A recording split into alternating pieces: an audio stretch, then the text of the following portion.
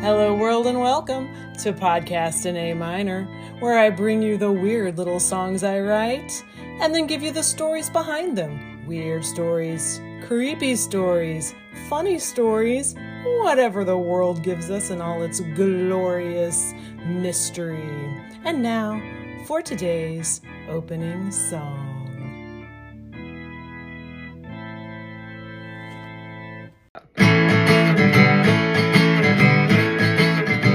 Oh, pudding charms, what do you see? What kind of spinster will I be? The audacity with which you lay out a life. Your currents treacle, spice and grief. Your bachelor's button broke my teeth. So deliciously dash our merry hopes away.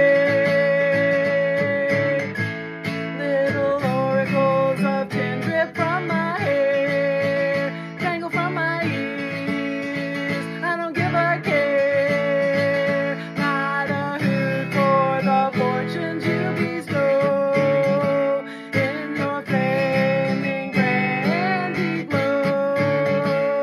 bestow in your flaming brandy glow. I throw your thimble in the snow. Don't tell me I don't want to know. Your flaming pain, your poison holly keeps me safe. Merry Christmas one and all again. Merry Christmas one and all again.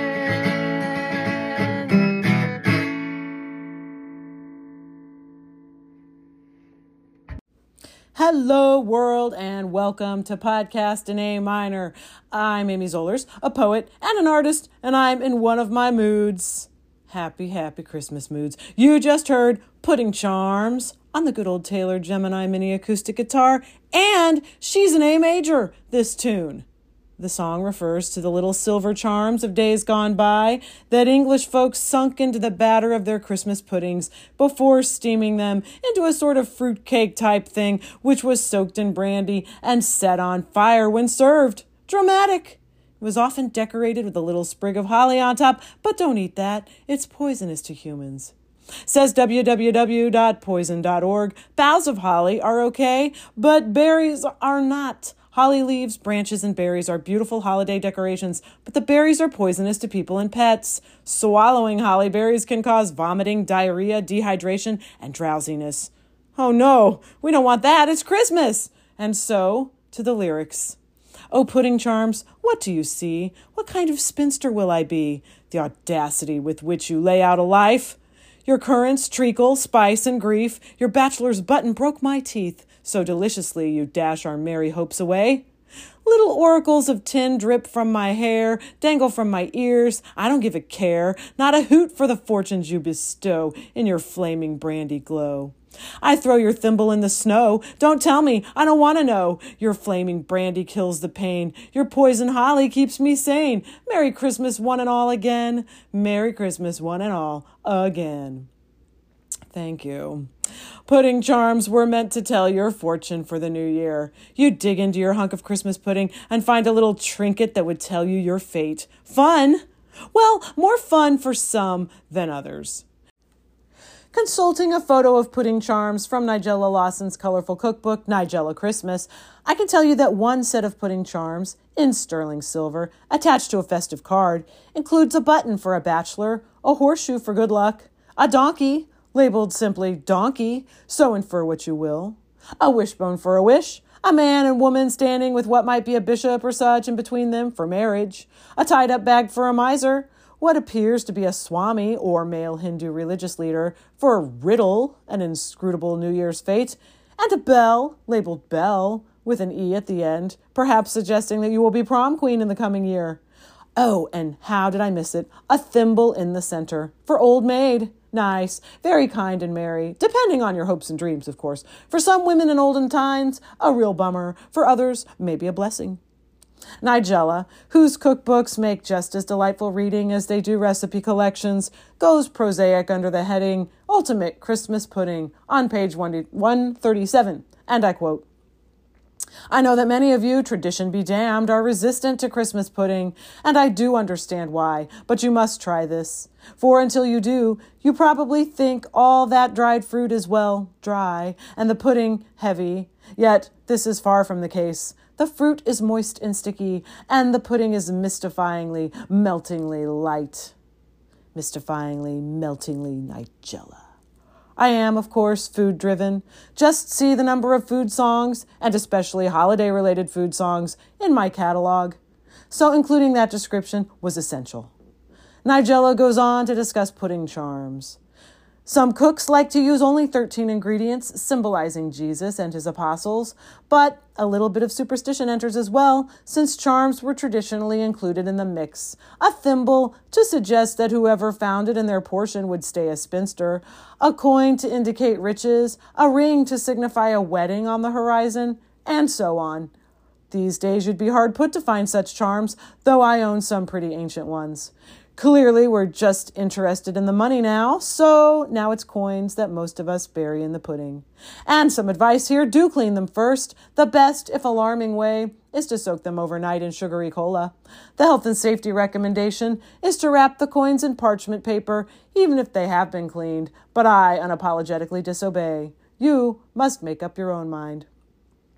Thank you and blessings on you, Nigella, for these insights into a long-standing English Christmas tradition. Nigella suggests, to the English probably, that you make a Christmas pudding anyway, even if you're terribly bored with the tradition. And after apologizing for her, quote, aging lecturer-style repetitiveness, she insists that every member of the family be present while the pudding is being made so that everyone can take a turn in stirring, starting with the youngest person and going upwards. She notes that the pudding should be stirred from east to west in honor of the three kings, but also admits that she doesn't have a compass and doesn't much worry about figuring out that part of it.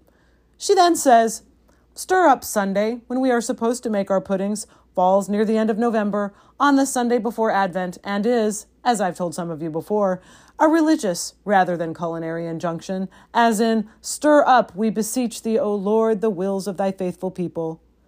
But personally, I've never managed to make my puddings quite so efficiently in advance. Well, I have. Fruitcakes, I mean. I've never steamed a Christmas pudding in my time, although many years ago I did find a lidded pudding mold at a kitchen store in St. Louis, and I bought it, thinking I might steam a pudding one day soon. In the end, I only ever used it once in a while for baking gingerbread cake. It was shaped like a narrow, flat-top dome with a hole down the middle for more even cooking/baking. And my Christmas pudding fantasy, like so many things I do now at Christmas time, homemade marshmallows and jelly, were inspired by the book Martha Stewart's Christmas, copyright 1989, which means I was 15 when my mom gave it to me for Christmas, after we saw Martha on Oprah for the first time. And from that moment on, my mind was all stirred up to make big boxes of homemade Christmas goodies for people, whoever they might be. And onward now to poetry. In the public domain, Pudding Charms, a children's poem by Charlotte Druitt Cole. Our Christmas pudding was made in November. All they put in it I quite well remember. Currants and raisins and sugar and spice, orange peel, lemon peel, everything nice, mixed up together and put in a pan. When you've stirred it, said Mother, as much as you can, we'll cover it over, and nothing may spoil it. And then in the copper tomorrow we'll boil it. That night, when we children were all fast asleep, a real fairy godmother came crip-a-creep. She wore a red cloak and a tall steeple hat, though nobody saw her but Tinker the cat. And out of her pocket a thimble she drew, a button of silver, a silver horseshoe. And whispering a charm in the pudding pan popped them, then flew up the chimney directly she dropped them. And even old Tinker pretended he slept. With Tinker a secret is sure to be kept. So nobody knew until Christmas came round, and there in the pudding those treasures we found. Also, now from Charmerama, in a 2014 article titled The Christmas Pudding. Around the time that it became established as a solely seasonal specialty came Christmas pudding charms. Tiny silver surprises, each representing a different fate for the fortunate or unfortunate finder. A few different variations of these charm sets existed, but the following were commonly added to Christmas pudding mixtures: a coin to represent wealth in the coming year, a wishbone for good luck, a silver thimble for thrift or spinsterdom, a button for an enduring bachelor, and an anchor for safe harbor. We intend our own traditional Christmas pudding charms to bring only good tidings and perhaps even the imminent nuptials of the recipient of the wedding bell, but we recommend that they are not concealed by the cook, as is customary, to avoid the risk of any dental or intestinal misfortune. Amen. Let us end on that cautionary note. Also, the shift to just coins in the pudding and charms that only bring good tidings, that's maybe less of a conversation starter, but it isn't terrible, I think. Everyone gets a chance at luck or a windfall of cash, and vicious relatives won't spend half the new year calling you donkey, right? We live in hope. Merry Christmas, good fortune be yours, and happy December, whatever you celebrate. Thank you for joining me for this one solitary Christmas episode. So many last year. Go back and visit that wassail extravaganza if you dare, when I was an artist and a poet and a songwriter all day long. Things are different now. Job, baking, sewing little dollies for presents. I am wiped out, but cheerily so. Wassail kids, see you next time. Trying to remember the intro. Oh, pudding charms, what do you see? What kind of spinster will I be? Must I be Encyclopedia Neurotica? It's my rule in